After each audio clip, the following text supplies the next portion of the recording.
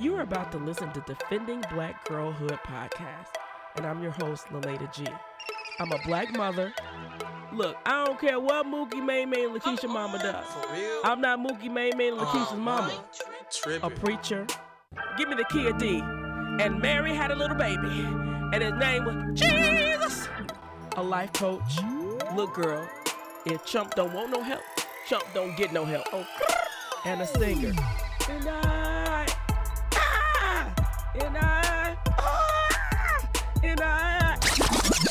No, I ain't a singer. Most of all, I'm an advocate for black girls everywhere they are. And I'm telling you right now, I am unapologetic as hell about my fierce advocacy for black girls to be safe in their homes, schools, and communities. Join us for courageous conversations about topics that most impact our girls, and be inspired to do your part in defending black girls in your part of the world.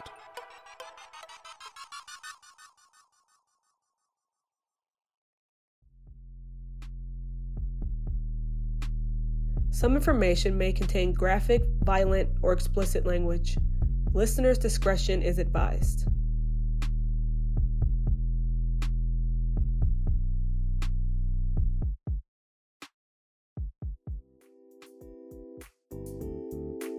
When you talk so bad about yourself for years, for at this point, decades, it's incredibly hard to even hear a truth behind you're gifted. It's hard getting beyond the truth of your black girlhood. Yeah. And the messages that you were given, intentionally, unintentionally, verbally, non-verbally, that if you don't get what you need as a child, you seek it, but then you don't believe you deserve it. You didn't really see a lot of black girls in musicals, right? You know what I mean? In the schools that I went to, you were a nerd if you liked stuff like that. So I wanted to be liked. I didn't want to be bullied anymore. You know, those things led me to hiding that part of me. And I think now that I've found some type of voice, that I'm embracing that part of me and like the good parts of my little Cassie. And it's interesting because I think sometimes you're telling me even at a young age that adults, not just friends, but adults were pouring their problems in on you, that sometimes our gifts can be perverted, that people could have seen in you a source of healing, a source of understanding, but when we don't use a gift or even a person in the right way, it becomes abusive.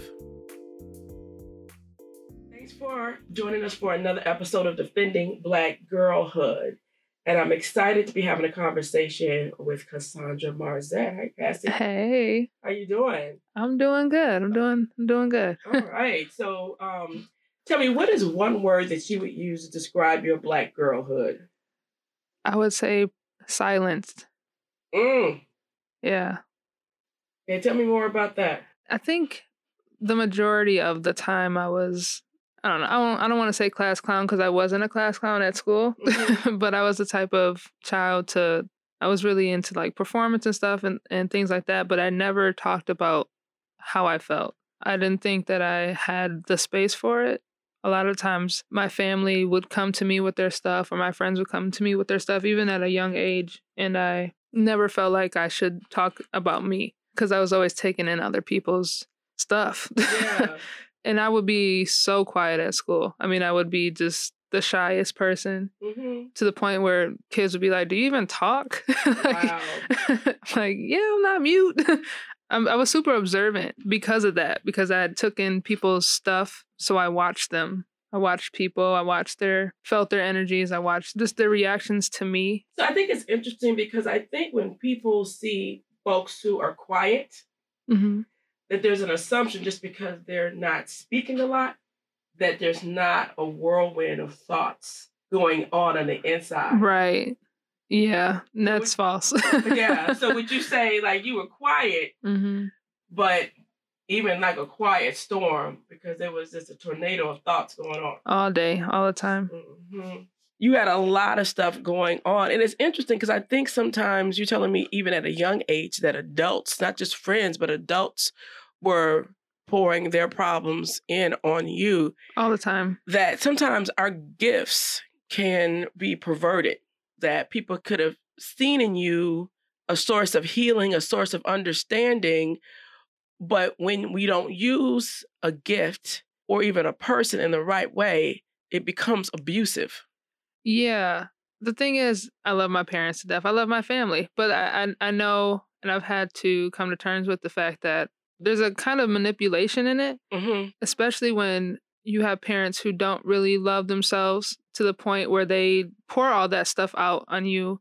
My mom would tell me things that no little kid should know about, the relationship status, I guess, between her and my dad. And I would just take it in, and I felt like I had to pretend to still not, I don't want to say judge my father, but I had to still be neutral. Right. Even though I, like, this Superman image of my dad kind of was shattered. Sure. And at the same time, my mom was shattering her own image of what I had for her. And I felt like I had to remain neutral in that. So yeah, I just listened a lot. And that's a hard tightrope, because I understand exactly what you're saying, because she wasn't talking about Stevie down the street. Right. She's talking about your daddy. Right. And to have to feel like you didn't want to betray her or him. Right. Yeah. Or the image of him. Yeah. That sounds like a lot. Now, how old are you talking about? I mean, it started when I remember things at 7, 8. Wow. Up until, teenage years. And then I just became distant from my family altogether. But yeah, that would make you kind of shut it down. Oh, yeah.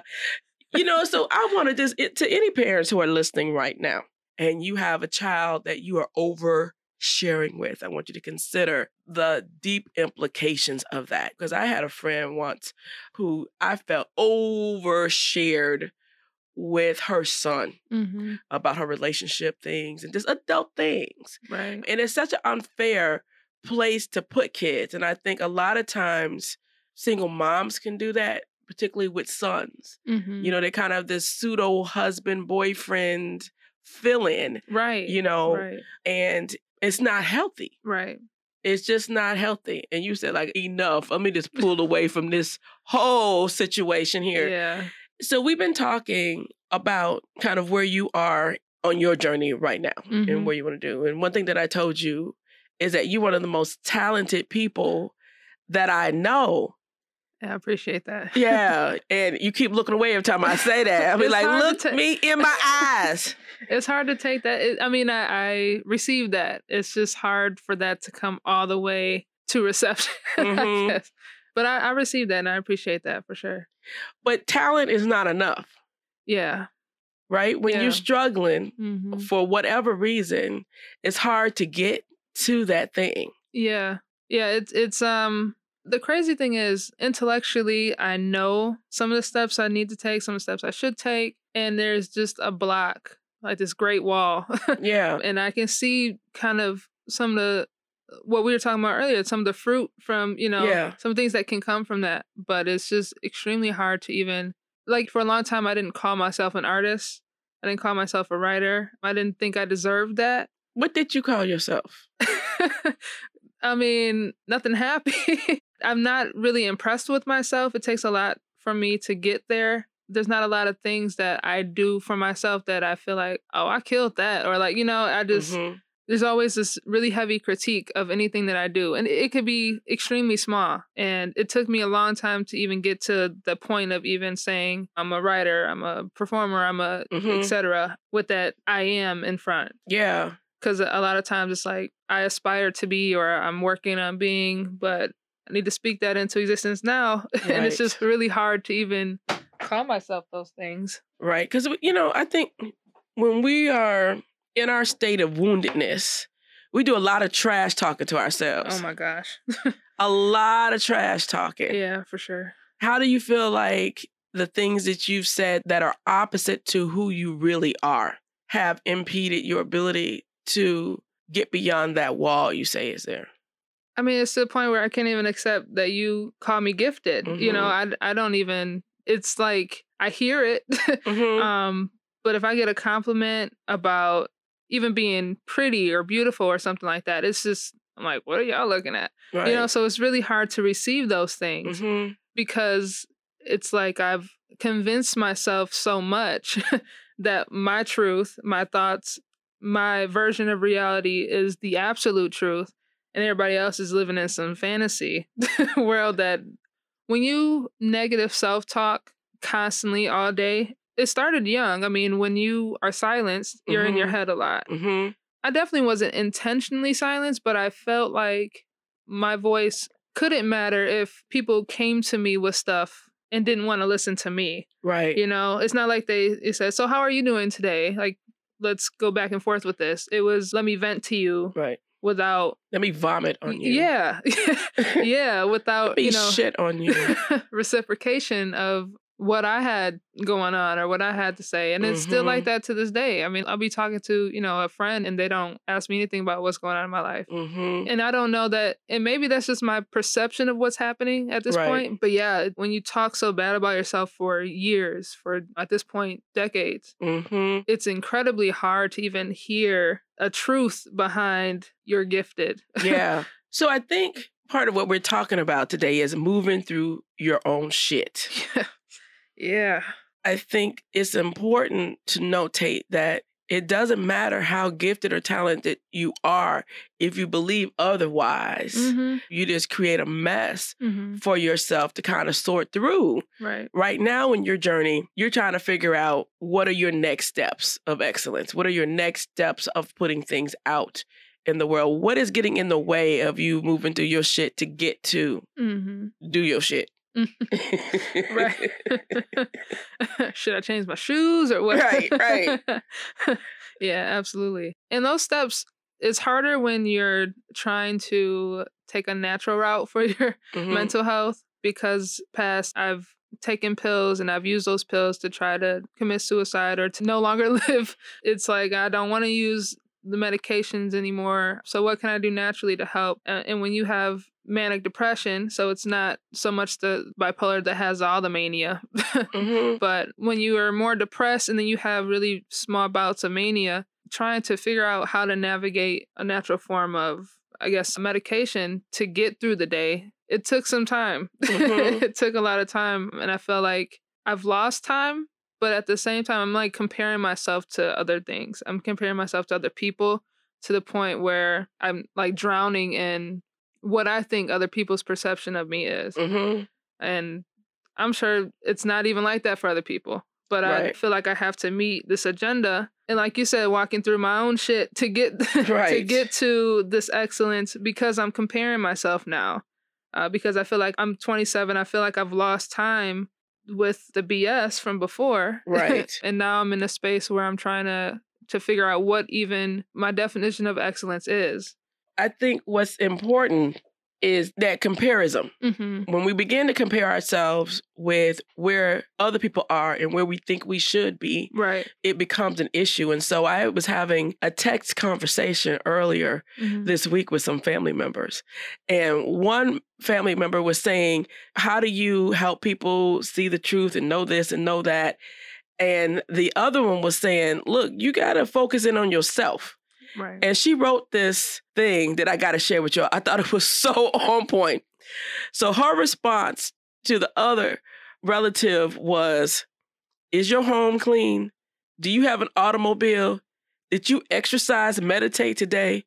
Are your bills all caught up, clothes clean, folded and put away? Do you have all the required education and skills necessary to hold a sufficient career, sufficient furniture, hobbies that lift your spirit? These are just a few things that I think we have to think about for ourselves. Then we realize we don't really have time to worry about others. Amen. That make you check your life out. I was like, bravo. That was so poignant. Yeah, absolutely. And then you realize if you're missing a couple of these things on this list, that's what you need to be taking care of and not worrying about what other people are doing, what other people are thinking. But, when you bring into the mix mental health and how that impacts us, and I think it's kind of like if we don't consider how mental health impacts our lives, it's like seeing someone who doesn't have legs or wheelchair and expecting them to run against an Olympic star. Right. And win. Right. Yeah, absolutely. And it's because it's like that invisible disease that people just really think is not real. Right. Still, it's such a hard thing to talk about sometimes because people are just like, yeah, well, just get over it or, Right. and yeah, there's an element of that. You think we don't want to get over it, Uh-huh. like we don't want to get through it, or we don't want to not have this constant like negative thing in our mind on a loop, or we don't want to get out of bed, or like of course we want to do all of that. Sometimes. Sometimes not. Or sometimes I like chilling in bed, but like watching a little Disney Plus now. Oh my God. But it takes a lot of strength and a lot of energy that people don't realize to get out of that, especially when I have always had an incredible support system. I just never believed it. And I never received it. I never accepted it to be true. And that's been my biggest self-sabotage, I think, is that I just don't trust that I deserve to be cared enough to the point that, I've had an incredible support system, always. I've always had, I've had other women, other mothers who, when my mom has been going through her own depression or whatever she wants to call it, I've had women step in for me, especially Black women, families step in for me. And I would sabotage those things because I just couldn't believe that I would deserve those things. Right. It's hard getting beyond the truth of your Black girlhood. Yeah. And the messages that you were given, intentionally, unintentionally, verbally, non-verbally, that if you don't get what you need as a child, you seek it, but then you don't believe you deserve it. Right. Yeah. It's just weird paradox of knowing I want it. Yeah. And God always providing it right. every single time. But then being like, I don't know if I'm just kidding God. Like, I feel like this is too much love for me because I don't know how to even receive all this love and all this support. So you can go ahead and take that away again. Right. And yeah, it's a complicated, weird paradox that I'm still navigating through. But I know it's necessary to have. I know that we're not put on this planet to be by ourselves. Right. We need community. We especially need, as a mixed biracial girl who's Black and white, I like connect more with Black people. And I know that my mom being white, I know that she does what she can. But because I'm viewed as a Black woman, I need those Black women in my life too, in addition to what she can provide. Right. And it's been hard to accept that I deserve those things. Right. Which is a very interesting, like you were saying, it's interesting to want it and to get it, but not accept and receive it. And when you say it out loud, sometimes you think, this don't make no damn sense. When you say it out loud. Don't make no damn sense. None at all. None at all. So I had shared earlier today, it's one thing to know what is right. It's another thing to have the strength and courage to do it. Because sometimes we do know our thinking is messed up. But to be able to move beyond that, that's when we really need the transformative power of God. To shift our minds. Right. Because you have to break agreement. You have to break agreement with old thoughts and beliefs and create the space for new thoughts and beliefs, true thoughts and beliefs. Right. In order to build the next foundation for yourself. And so you're in a process now of, you have a multi-layer story. And I know we'll talk other times just about some of the other parts of your journey. But right now, you're in a journey of wanting to move forward. And so what's getting in the way right now of moving forward? At this point, I feel like I've been down longer at this span of my time. I've had my ups and downs for sure. I've had my lows. I'd have my low lows. But I feel like I've been complacent and down for an extended period, longer than ever. And it's really hard to get back to things because now that I'm taking the things that I need to take in order to be there mentally, to be more productive, to have more energy to do stuff, I feel like I need to do everything at once. And so I overwhelm myself with thoughts of, I can't believe I haven't done that yet, or I can't believe it's taking me so long to do this, or I can't believe this, I can't believe, so it's the negative self-talk on the loop and me blocking my own path because I'm trying to fill it with multiple things that don't even belong in that path. You know, so I'm trying to put one of my favorite quotes from the movie Mean Girls. I'm trying to make fetch happen. Fetch? I'm trying to make, I'm trying to. What's fetch? It was this word this girl in the movie was trying to get to be popular, and it just wasn't going. So okay. Trying to make something happen that ain't gonna happen. It's unnecessary stuff that I'm trying to put in my own way. That's one of the biggest things. I know what's helped me though is my reconnection with my spirituality, because when I went into my extended low period, a lot of things left. That includes my connection with people, my connection with God, and definitely my connection with myself. And so that trifecta really kind of pushed that low to complacency. Which I'm breaking out of, I feel like, at this point. So now what are some of the things you're considering that you want to do? See, that's hard to narrow down. No, not narrowing it down. Just give me the list. Oh, man. Okay. So one thing that I know I've always wanted to do, especially when I was a kid, I used to write plays. I used to try to get my siblings to perform in these like little Christmas stuff that we never made happen. But I know I want to direct. I want to be a director. I know that I want to write stories and produce these stories in film and theater. I'm about to write this down. You want to direct? You want to write? I would love to act, but I realize that I really love the performance part is a plus, but I love the production of it. I love the being able to help someone bring out their own story on stage, or I definitely want to make like short films. I have a lot of those things in mind. I want to teach, but I don't want it to be in a traditional school setting. And I think that's where the director part comes in. I want to publish some novels. I want to learn guitar and piano and things like so I can produce music, because I love music. It's such a healing center for me. I mean, I'd pretend that I want to make a rap album, but I don't know if I need to go there. But I would love to make music. I want to be in a musical. That's been one of my dreams since forever. So, yeah, I mean, there's a lot of stuff. A lot of it now what that about I'm the saying visual arts, though? You know, and I talked about this with you before. I love to draw. I love to paint. I love to do all that. But I realized that I think I'm so drawn away from it now because I did it so much for other people, for other people to see me. Because when I wasn't talking, that's how people saw me. That's how, in my perception. So now I feel like it got to the point where I don't even know what my own art is, visual art. Because I don't think I've ever drawn anything for myself. Not really. I mean, I've drawn sketches.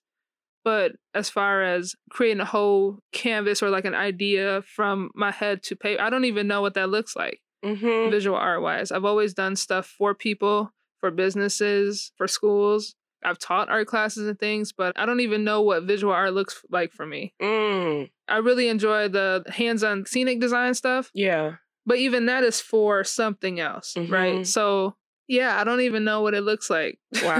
Which is interesting because the reason I came to Madison was because I got a scholarship for UW-Madison through the People program.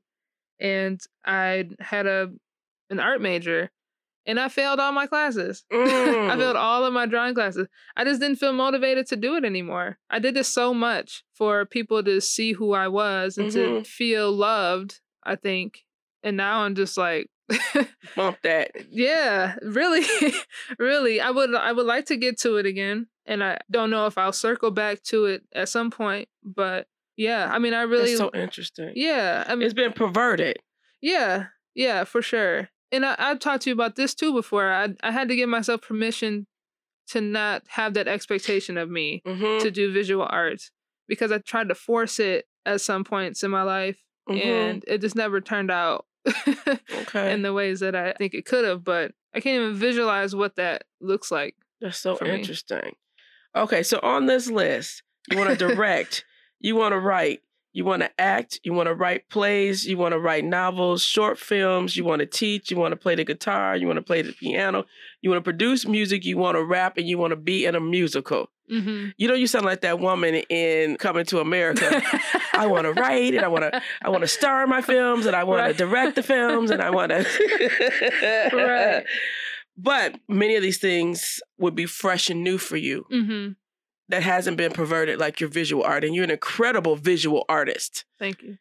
But these things have opportunity to have newness that other people haven't perverted for you. Yeah. For some reason, it makes me think of Maya Angelou and how she was mute for a period of her life. But she read and read and read and read and read all these books. And then finally she started talking. And lo and behold, she's like this poet. Yeah. Like, incredible writer. Obviously, she's a legend. And it makes me think of that because I think I held a lot of this performance stuff. I'm a low-key theater freak. I mean, I love musicals. Mm-hmm. And it's interesting because my playlist it'll go from like Tupac to like a song from Wicked. And I'll just jam. Like, I won't even skip it. Or not. I hate music. I know you do, right? With a passion. But I mean, I absolutely love it. So I hid that part of me for a long time. Mm-hmm.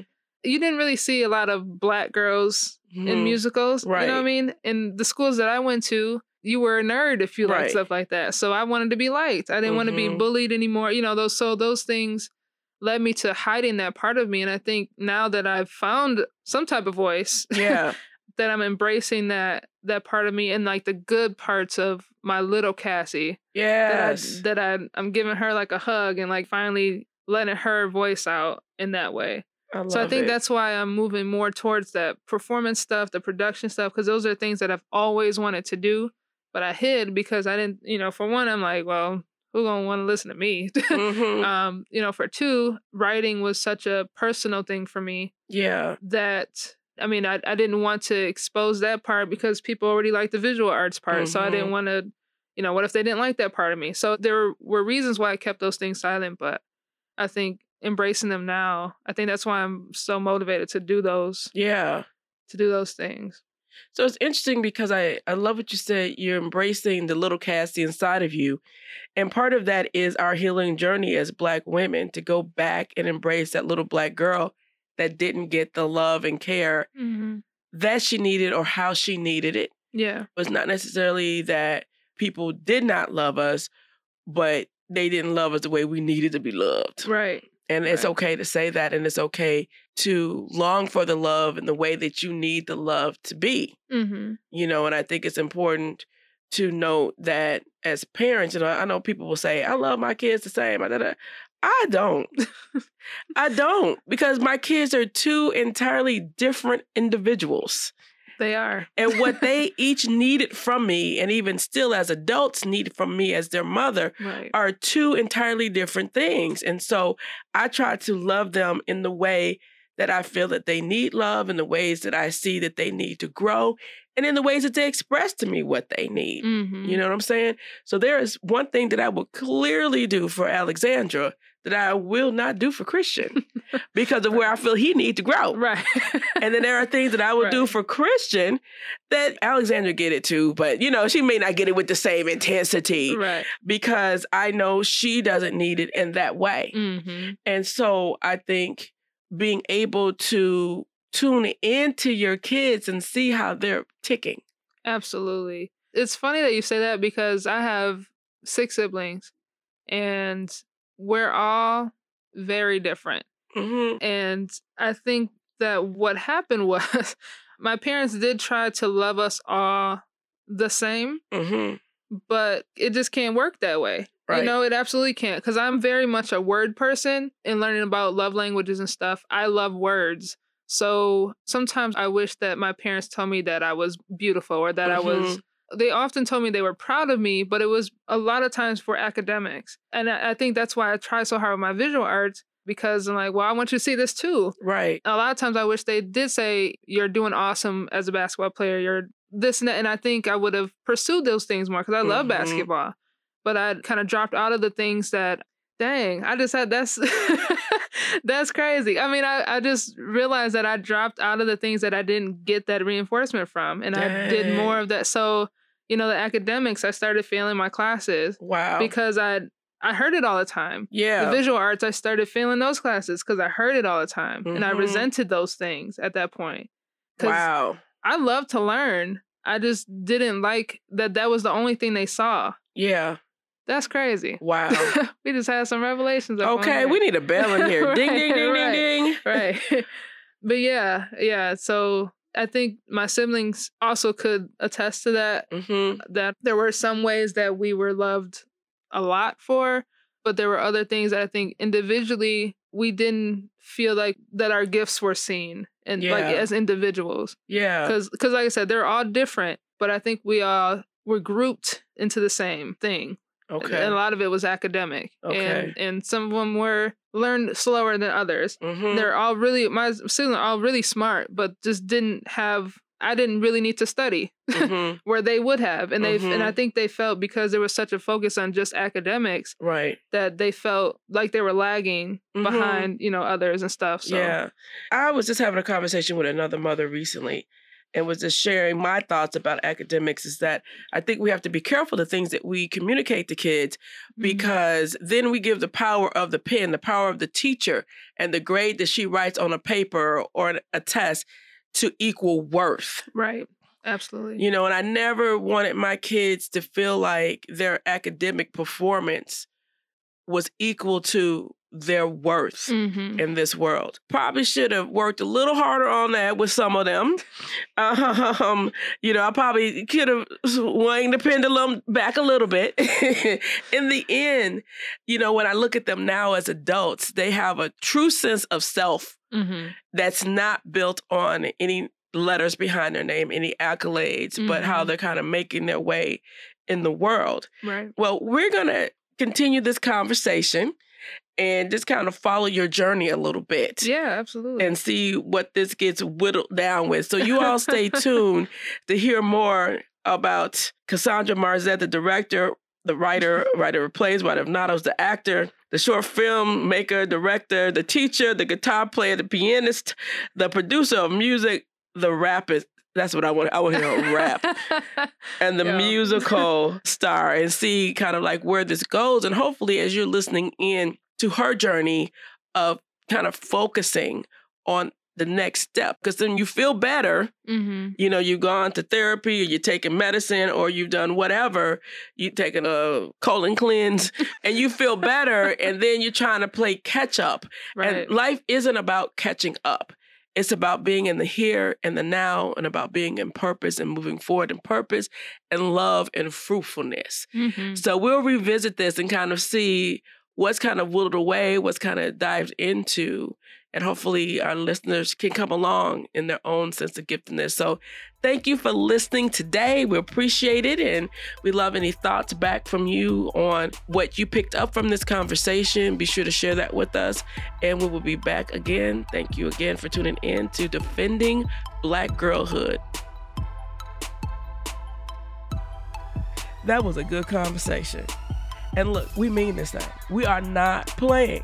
We are committed to defending Black girls. And look, we want you to get involved.